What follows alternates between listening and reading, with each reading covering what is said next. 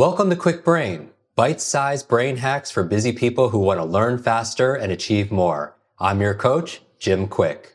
Free your mind. Let's imagine if we could access 100% of our brain's capacity. I wasn't high, wasn't wired, just clear. I knew what I needed to do and how to do it. I know Kung Fu. Show me. How do you go from stressed to motivated? That is the topic of today's Quick Brain podcast, the show for busy people who want to learn faster, achieve more, and really live their limitless life. Now, we are recording this at an event that myself and my guest are attending and speaking at. We're excited to have this conversation with Dr. Don Wood. He has written 2 books on this subject. He knows so much about the power of the human mind and overcoming trauma for taking action and getting closer to our purpose. He is the founder of the Inspired Performance Institute also as well. Welcome to the show. Thanks, Jim. I'm glad we finally got a chance to do this. We had to fly all the way out to Phoenix to do it, but this is great. I appreciate it. This is wonderful because we had met in an event that we were both speaking at. It was a high performance event, and we were geeking out about the power of the human mind. I got to spend some time with you in your office and go through your process. And we're at an event here, and so there's a little bit of background noise, but you bear with me. If you're watching this on YouTube, you see us on video here at this event. But I wanted to capture this amazing mind while we're in the same city together, right, to be able to share with you some ideas and insights and actionable things that you could do to take the existing stress in your life and transform that into motivation. Let's talk about the work you do with stress and trauma. What is your viewpoint on it? And I'm sure people who are listening, and the past couple of years has been pretty stressful and traumatic. But how is it that you take this work and share it with the world? Well, thanks. One of the things that I always talk about is that when we have events and experiences earlier in our life, they continue to affect the way our minds are working in the present. And if you read all the self-help books, they'll all tell you to be present, be in the moment. The issue we have with that is if there's events that you've had earlier, they continue to loop, which is then going to take the mind out of being present. So if you're dealing with stress, there's a reason why your mind is stressing. So anytime you have an emotion, a feeling, a sensation, or a thought, your mind is calling for an action. So the idea is to identify what is your mind calling you to do. Now, if you had some traumatic events, disturbing events, sometimes I call them emotional concussions. They may not be big T trauma, but they're bumps that you had along the way. If those continue to interfere, they're going to increase your stress level in a current situation. So the current situation may create stress, which makes sense. But if you've got a lot of other data coming in that is old stuff, it's going to magnify it. So the key is to get to the root of the problem because we're all going to deal with stress on a day-to-day basis. How well do you deal with it depends on how you can clear old stresses. So when people feel stressed, sometimes they're responding to what's going in their current environment or current situation, and other times it's being stacked with their personal history and with unresolved issues. And so what's the first step that you recommend? I love what you talk about in terms of fear and stress is they're signals, they're signposts, emotions are signposts that you need to take some kind of action.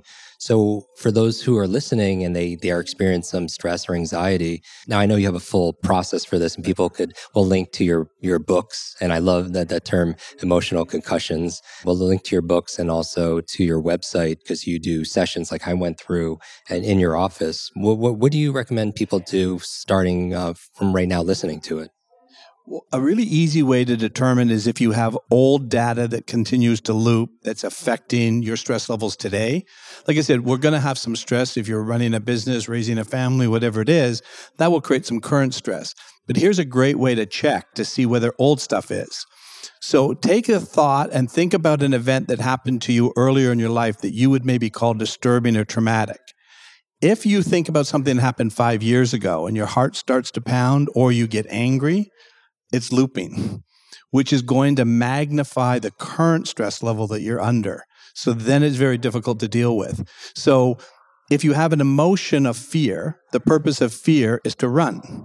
So if you think about something that happened 5 years ago and you're feeling fear, I call that it's a glitch. It's an error message. There's no action required. And so if your mind, though, continues to loop through that, it's going to aggravate the mind constantly and keep it in a constant state of fight or flight. And we're not supposed to do that. The fight or flight response is an emergency management system. It's not meant to be on all the time. So in the animal world, it works perfectly. Animals are fully present all the time. They're not thinking about what happened to them a couple years ago. No, they don't store any of that memory. They're only responding to what's happening now. Their memory system is associative repetitive memory. So they learn through association and repetition, and they build a code. They're operating all off of codes. And they've built into their DNA, I always say, a zebra can't feel fear of a lion unless a lion's present. Zebras aren't sitting around thinking about lions. They don't remember the lion from yesterday. But if a lion shows up, the zebra's autonomic nervous system will engage to protect the zebra, and it'll go into a state of fight or flight. We have that exact same system. It's how we learn how to play golf, play a guitar. But we have a glitch that happens because we store explicit memory, details and events about experiences.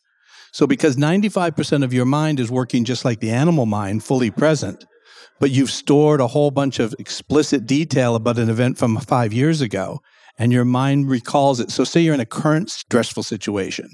Your mind then also looks at how did we handle this before, and then pulls in a whole bunch of data from 5 years ago or 10 years ago, which magnifies it because it's looking at all that data, also calling for a response.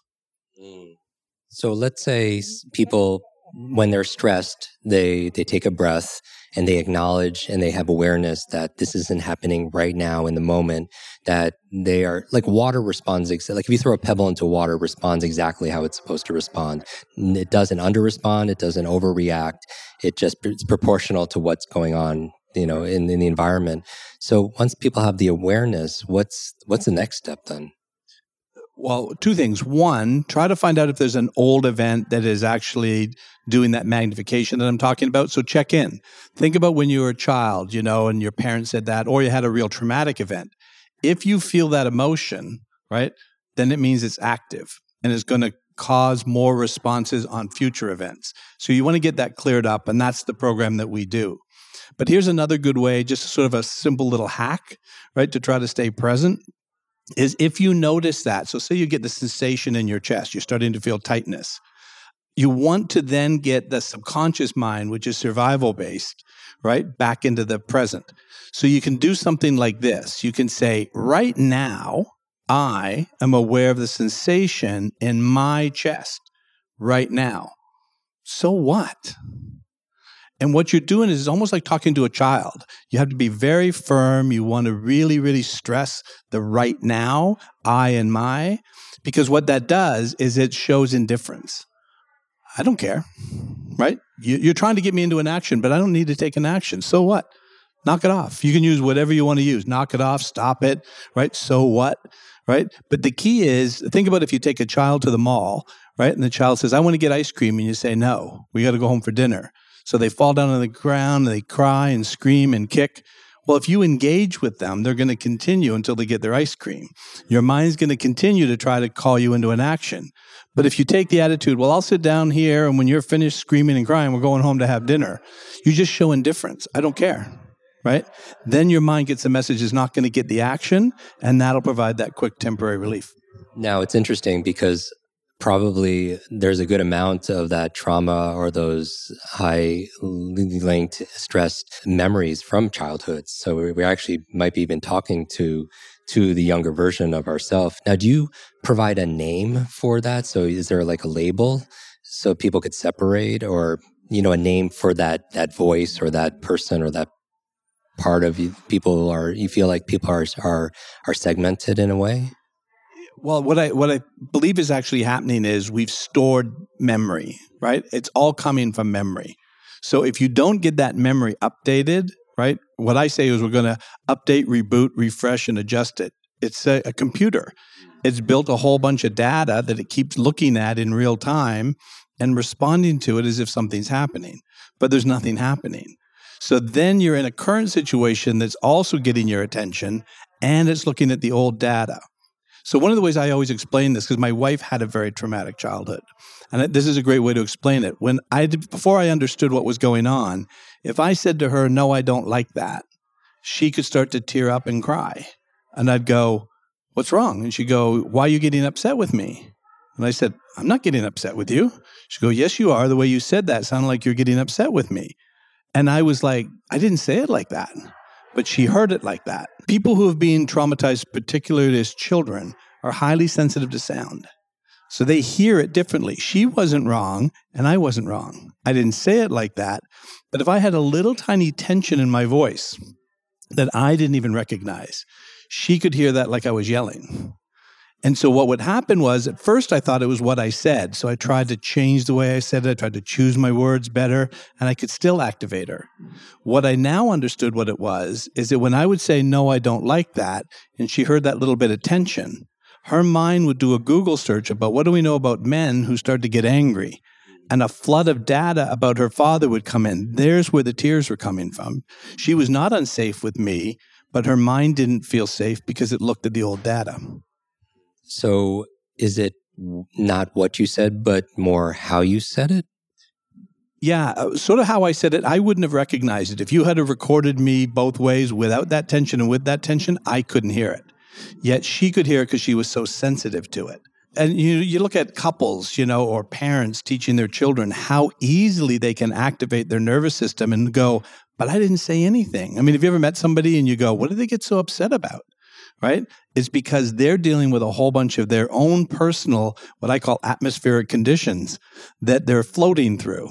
And so then their mind goes to that old data and is responding, and you didn't say anything differently than you would have said to somebody else, but they heard it differently.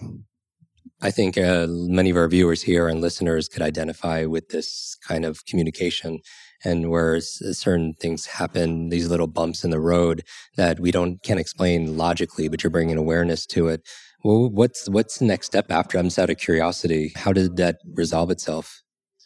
Well, eventually what we had, so it didn't matter what I did. I couldn't fix it. And I kept trying to fix it. I kept trying to be more patient, choose my words better, and it didn't work.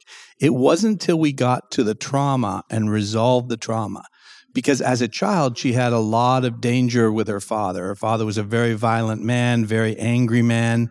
So she was constantly looking for the danger everywhere. So all of that data, so you think about when we're in a traumatic situation, all our senses are heightened: sight, smell, hearing. She wanted to be safe. Wanted to be safe.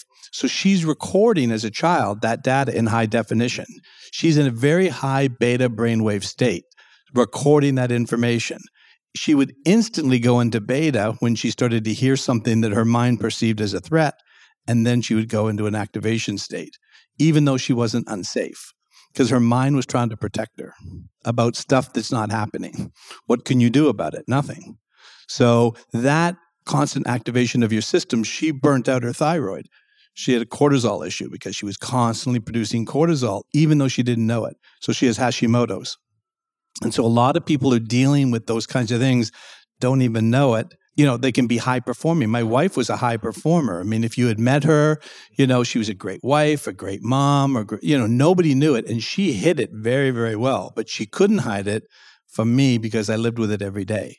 And I could see where the dysfunction was coming for her. And yet, by every stretch of the imagination, people would never have known it. So, Dr. Don, you have authored a number of books on this subject. Where can people find out more? If our listeners and our viewers right now want to find out more and go deeper with you, what's the best way for them to do it? What are some of the options? The best way is we have a Get Tip. TIPP is the name of our program, the Inspired Performance Program. You can go to gettip.com, and a lot of the information is there. So they can either do our online version of our 4-hour program. They could do a Zoom session, or they can fly to Orlando like you did and meet with me one-on-one. We take them through the whole 4 hours. And I believe the 4 hours are critical because it takes about 2 hours for the mind to get into a restorative mindset, and then it's open to making changes. But if you go into traditional therapy, and I'm not critical of traditional therapy, it's very good for current stress. But when you go in for trauma, when you sit down with your therapist and you start talking about the trauma, you're going to be in a very activated beta brainwave state, talking about a beta brainwave memory. How do you fix it in the same state you experienced it? But by the time, as you remember going through the program, we never even talked about trauma for 2 hours. It was all about science, research, how the mind works. By the time we get there, then we start talking about 1, 2, or 3 events, right? The mind will update them really quickly. It's amazing how resilient the human mind is for our ability to be able to bounce back, not only bounce back, but also to be able to bounce forward. So, Dr. Don, I want to thank you for joining me and taking some time out at this busy conference talking about performance. I encourage everybody to visit, be able to go to his facility in Orlando. If not, he made it very convenient where people could join online. Also as well, we'll put links to that and everything, including his books, at jimkwik.com/notes, as we always do. Make sure you subscribe to us on YouTube, where we put the full extended version of the show, and leave your reviews on iTunes and Spotify. Dr. Don, final words? Yeah, I always start every session out with these words. There's nothing wrong with you, and there's nothing wrong with your mind. The reason you're experiencing what you're experiencing is your mind is trying to protect you. I don't believe the mind ever sabotages itself. It's always based on survival. And so every time you have one of those reasons why your mind's calling you into an action, just need to know what the action is so you can decide whether it's something you can do or you don't need to do. Dr. Don, thank you again for being on our show. Thank you for the work you're doing with me and so many others. Thank you, everyone, for always listening. Please share this episode if you got value out of it. We'll talk to you very soon. Be limitless. Want to double your brain speed and memory power? If you'd like to learn rapidly and get ahead faster, I'd like to give you my brand new Quick Brain Accelerator program. You will discover exactly what I teach my clients to learn, read, and remember anything in half the time. There is no charge. It's my gift to you for being one of our subscribers. That's kwikbrain.com. Growing up struggling with learning challenges from a childhood brain injury, it's been my life's mission to help you have your very best brain so you can win more every single day. Now, want more Quick Brain? Here are 4 ways to fast track your results and lock in what you just learned into your long-term memory. Remember FAST, F-A-S-T. The F stands for Facebook. You're not alone on this journey. I invite you to join our free private online group. There you can connect with me, your fellow brain lovers, links to resources, and even submit your questions for me to answer in future episodes. Go to kwikbrain.com. That's Kwik brain.com. The A stands for apply. Act on what you learned today. Remember, knowledge is not power, it's potential power. It only becomes power when you use it. So use what you just learned. The S stands for subscribe. Don't miss the next episode and other free brain training. And finally, the T stands for teach. You want to learn faster now? The key is to lock it in right away by teaching it to someone else. When you teach something, you get to learn it twice. Here's a simple way to do that. Leave a review on iTunes. Leave a review with your biggest takeaway from this episode. You could also post and share this podcast on your social media. It helps us spread our mission of building better, brighter brains. And of course, tag us so our team can properly thank you. #QuickBrain, Kwik Brain. Mine is @JimQuik, Kwik, on Instagram, Facebook, and Twitter. So, what does FAST stand for? Facebook, apply, subscribe, teach. I'll see you in our next episode of Quick Brain. Until then, remember, you are faster and smarter than you think.